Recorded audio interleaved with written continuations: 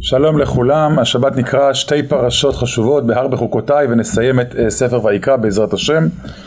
מבין שלל המצוות שיש בשתי הפרשות הללו נתעסק ביסוד הדין של אונאה.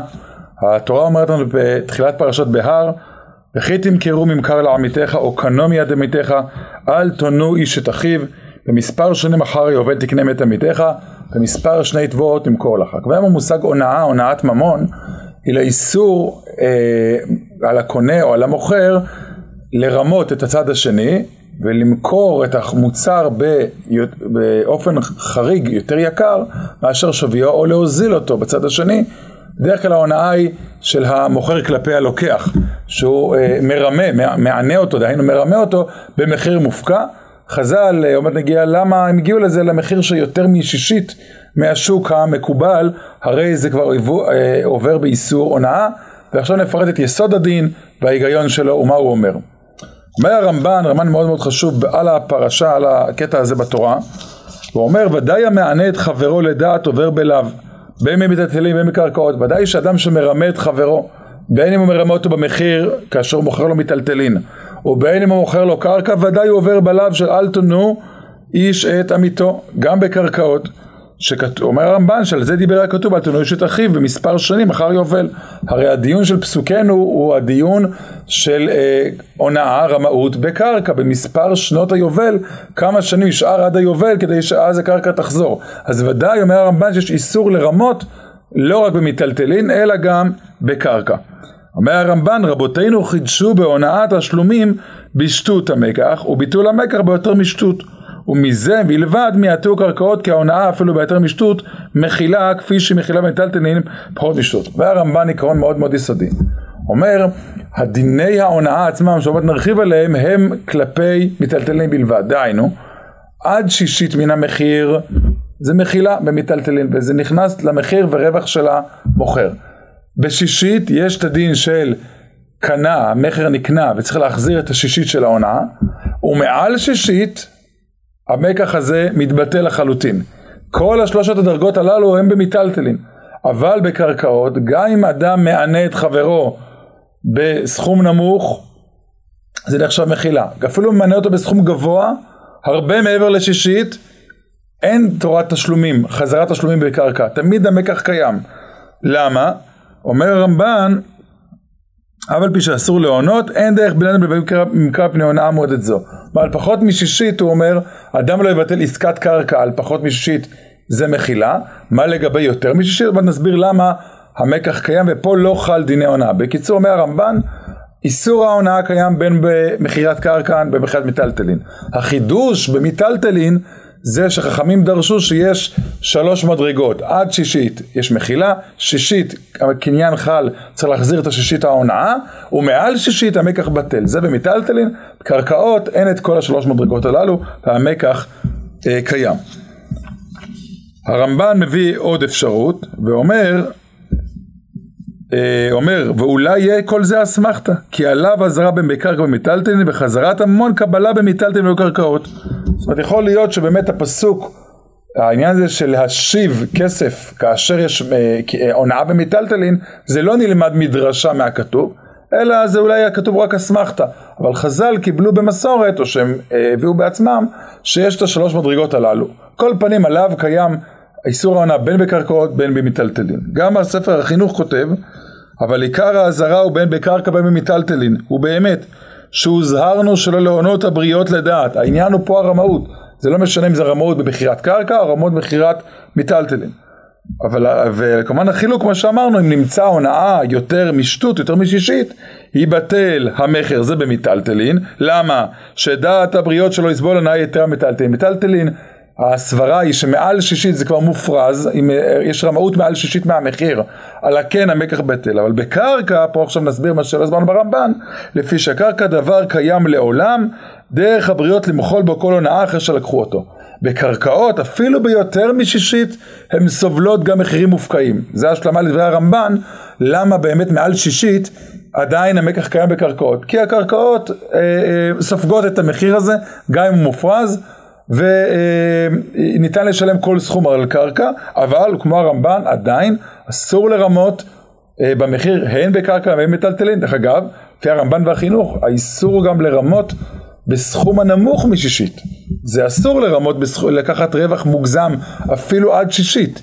אמנם הדין הוא שאם עשית את זה בדיעבד, המקח קיים ואתה לא צריך להחזיר עד שישית, כי דרך בני אדם למחול עד שישית, אבל הדבר הזה, לפי הרמב"ן וספר החינוך, הוא אסור לרמות ולעונות גם בפחות משישית. כמובן נדבר על הרווח, רווח מוגזם.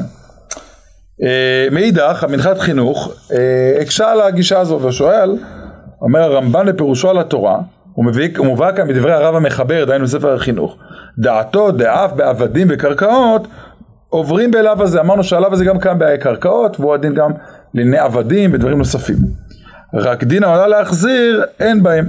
והנה לדעה זו, כיוון שהזמנית מקרא, נראה מגזרת הכתוב ולא מטעם שכתב הרב המחבר, דרך למחול. ומי יודע כי בשטרים ועבדים הדרך למחול, ומי עמד בסוד השם לידעתם, גזרת הכתוב כיוון נזמנית פסוק מפורש. אומר, מאיפה גילו? יכול להיות שהסיבה היא לא דרך מחילה. אמרנו בקרקעות, גם אם מרמים אותו בהרבה, אמר הרמב"ן והחינוך, טוב, האדם יכול למחול על כך. מי אמר? שואל איפה זה רמוז הפסוק שזה הטעם שפה על דרך למחול ופה הדרך שלא למחול.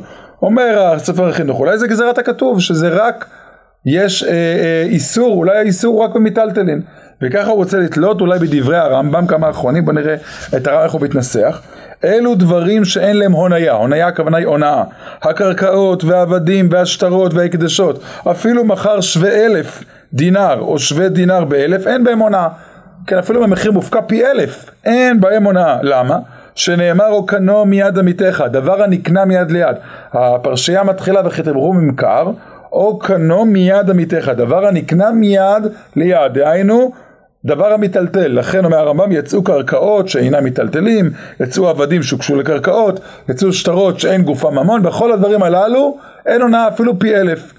באים באמת האחרונים, אבן האזל ועוד מספר אחרונים, וטוענים שהרמב"ם חלק על הרמב"ן והחינוך, והנה כתב אבן האזל בצורה ברורה, הוא כותב, אבל גבי קרקעות כתב הלכה חטא, אלו דברים שאין להם הונאה, אין בהם הונאה כלל, והוא כלשון המשנה, כמו שכתב גם לגוי אין לו הונאה, וגבי גוי ודאי לא יקלה, הרי ברור, הרמב"ם לפני כן כותב גם לגוי אין הונאה, אתה יכול, אדם מציע מחיר מופקע לגוי, והגוי מסכים, אין בזה הונאה. אומר האבן האזל, כפי שכתוב לגוי אין הונאה, באותו ביטוי הרמב"ם כתב על הקרקעות ולעבדים אין הונאה, מה משמע? בוודאי לא יקלב, כיוון שיתמעט מאיש את אחיו, כדי מוכח מדבריו בקרקעות ועבדים ושטרות לא יקלליו. אומר האבן האזל בדעת הרמב"ם, זה פשט דבריו, שהוא חולק על הרמב"ן, והוא סובר שבעבדים ובקרקעות אין שום איסור, כמו שלשון הרמב"ם, אין בהם הונאה. לא רק שאין בהם דין החזרת הממון, כמו שהבין הרמב"ן שיש איסור גם בקרקע וגם במטלטלין, לא, אין בהם הונאה, כפי שלרמות גוי אין בזה הונאה כלל. לא התחדשה פרשת הונאה כלל, אלא בדבר מיד ליד, דהיינו במטלטלין, ואין בכלל שום איסור בקרקעות, ולכן ניתן גם להכפיל פי 1,000 אפילו את המחיר, ואין בזה איסור, אין בזה שום איסור בעניין הזה. כמובן צריך להזכיר שדין העונה אומר, אדם בא לחבר, אומר, תשמע, אני מוכר את המוצר בין מזלתי לבין איזה קרקע בסכום מסוים אפילו מופרז. הרי הקונה יכול בעצמו ללכת ולבדוק את המחיר ולשקול למה עסקה כדאית. זאת אומרת, בסופו של דבר אין כפייה פה, המוכר מציב מחיר, גם אם הוא מופקע, יכול הקונה לא לקנות. זאת אומרת, אין פה גזלה במובן הקלאסי של המילה, יש פה הצעה על השולחן בלי כפייה, והקונה יכול לעשות את השיקולים שלו לכאן ולכאן. ולכן הרמב"ם טוען בקרקעות אין איסור לרמות.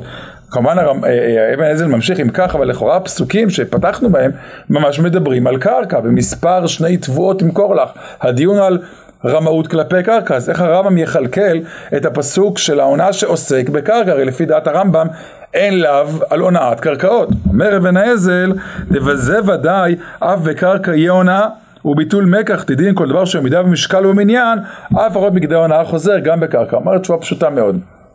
יש הונאה שוודאי ישנה גם בקרקעות גם בדעת הרמב"ם. מהי ההונאה מדוברת? לא רמאות במחיר, שאני מציע קרקע במקום במחיר מסוים, במחיר מופקע פי 1,000. בזה באמת אין הונאה ולרמב"ם גם אין איסור. מדובר על רמאות בעסקה עצמה. אתה מוכר לחברו דונם אחד, מראה לו את השטח, אומר הנה זה דונם אדמה במחיר מסוים, והקונה מגלה שזה רק חצי דונם. אז זה ודאי גם בקרקע חוזר, כי יש פה מקח טעות בהגדרה, כי הוא מכר לו במחיר מסוים דונם, וכאילו הקונה שזה רק חצי דונם. זה אונאה בסוג כזה, לא אונאה של מחיר, אלא אונאה של המוצר, כמה המוצר יש במוצר, וזה ודאי אונאה שגם קיימת בקרקעות, ועל זה נאמר, הפסוק שלנו בוודאי ניתן לתבוע חזרה את ביטול העסקה, בגלל שהעסקה דוברה על דונם ולא על חצי דונם. כך הוא יסביר את הפסוק שלנו, אבל בהונאת מחיר, למכור במחיר מופקע, לפי דעת הרמב"ם, אין בזה אונאה, ואין בזה אפילו איסור אונאה, לא רק שאין דין אונאה, גם אין איסור אונאה, ובזה אנחנו לא קראנו בהרמב"ם. כבר הזכרנו מקודם, בשתי מילים ככה ניגע בזה, את ההלכה שאומרת הגמרא, אמר רבא הלכתה, לפחות לגבי מטלטלין, פחות משטות, דהיינו שישית, נקנה המקח, המקח קיים, יותר על שטות, רמאות יותר משישית, ביטול המקח, שטות, אם הרמאות היא בדיוק שישית, קנה, המקח קיים, אבל הוא מחזיר את ההונאה, וזה בכדי שיראה לתגר או לקרובו. פה צריך להעיר הערה מעניינת, שהיכולת לבטל את המקח הוא בזמן להראות לתגר או לקרובו. זאת אומרת שיש זמן מסוים לקונה לבדוק, יראה לבן מקצועי האם העסקה הזאת כדאית, בערך זה זמן של יום-יומיים, לא זמן גדול, ואז ניתן להחזיר את הגלגל אחורה, להגיד, רימו אותי, בדקתי, ורימו אותי יותר משישית, אני רוצה לבטל את המקח. אבל זה לא לעולם. מדוע זה לא לעולם? כי אין פה מקח טעות בהגדרה היסודית שלו. הרי בסופו של דבר המוצר הוא מוצר, המחיר מופקל, המוצר הוא בסדר, כמו שאמרתי הוא עובד, אלא המחיר מוגזם. כיוון שיש פה רמאות מסוימת, היא לא רמאות במוצר, אז ואי אפשר שיהיה מקח טעות עד אין סוף, זה יכול גם להרוס את השוק החופשי. אז הגמרא אומרת, אוקיי, אתה יכול לתבוע את ההונאה שלך בזמן יום-יומיים, עד שיראה לתגר או לקרובו, כיום-יומיים ולחזור. עבר הזמן הזה, כבר אי אפשר לתבוע לא את ההונאה ולא את ביטול המקח. מאיפה הגיע המושג הזה של ביטול מקח או קנה מחזיר הונאה? אז זה באמת נושא רחב, רק בשתי מילים נעיר, שהפני יהושע כותב, אומר בשלמה ביותר משטות, אבי ביטול מקח, זה מסברה. זה שיותר משישית המקח בטל, יכול להגיד זה די דומה למקח טעות, כן? מחיר מופקע זה כמו, סיכמתי עסקה על יין, ובסוף העסקה הוא הביא לי במקום כדי יין, כדי שמן. אז ברור שזה מקח טעות. בדומה לזה, אפשר לראות, מחיר מופקע מאוד, זה כמו, לא על העסקה הזו חתמתי. אבל מה ההיגיון על המושג שישית? שבדיוק שיש רמאות בשישית, מצד אחד הקניין חל, ומצד שני הוא צריך להחזיר את השווי של השישית לקונה, את הרווח של השישית לקונה. אומר הפני יהושע, על כוחך כיוון שעובר בלאו, קרין בשיבת הגזלה. צריך לומר שהדין הזה של שישית הוא דומה לדין גזלה. כפי שגזלה יש דין והשיב את הגזלה. גם פה, ברגע שזה בדיוק שישית, גם אם מקח נקנה צריך להחזיר את השישית, כמו החזרת גזלה רגילה. זאת אומרת, דין ההונאה בשישית הוא בעצם, אומר פני יהושע, העיקרון הכללי של והשיב את הגזלה. רב חיים בריסק וגם תלמידיו יותר בהרחבה הלכו לכיוון אחר, והם קראו לזה שראה מוכח בזה שכל הונאת שטות, הונאת שישית, אם משום דין טעות, הלא שטות שווה לפחות משטות. והדה בשטות מחזיר הונאה הוא רק מגזרת הכתוב בפני עצמו הנאמר בהונאה, שישית קנה ומחזיר הונאה. רב חיים קורא לזה משהו הגדרתי, שהדין הזה הוא לא מפרשיית גזלה, אלא מה? הקניין חל. בשישית אמרנו, הקניין חל, צריך להחזיר. למה צריך להחזיר את ההונאה? לא בגלל דיני גזלה, בשיבת הגזלה, אלא גזרת הכתוב בהונאה. יש פה דין מיוחד, מאוד דק ועדין, שמצד אחד השוק חייב להתקדם, והקניין חל, זה לא רמאות בצורה מוגזמת, ולכן בשישית הקניין חל, אבל צריך להחזיר את דמיה, אמרנו, תוך יום-יומיים, את הדמי שישית, וכן לגבי ביטול מקח אותו דבר, זה אמנם מחיר, אפילו ביותר משישית, מחיר מוגזם, אבל יש לו את הזמן של היום-יומיים. למה דין הונאה הוא מתמצא שהדין הספציפי בדיוק בנקודה של שישית, שבדיוק בשישית יש מצד אחד הקניין חל, ומצד שני צריך להחזיר, ואם זה יותר משישית כבר בטל המקח, אם זה פחות משישית אמרנו המקח קיים ולא צריך להחזיר כלום. בדיוק בשישית יש דין מאוד מיוחד של דין ההונאה, שהקניין מחד חל ומעידה חייב להחזיר המוכר את שישית ההונאה. הדין המעניין זה ולמה דווקא בשישית, אנחנו צריכים פעם אחרת להרחיב על זה, זו באמת שאלה חידה מאוד מאוד מעניינת. אז עם החידה הזאת אנחנו נסיים בעזרת השם, ונאחל לכולנו חזק חזק ונתחזק לקראת סיומו של ספר ויקרא. שבת שלום.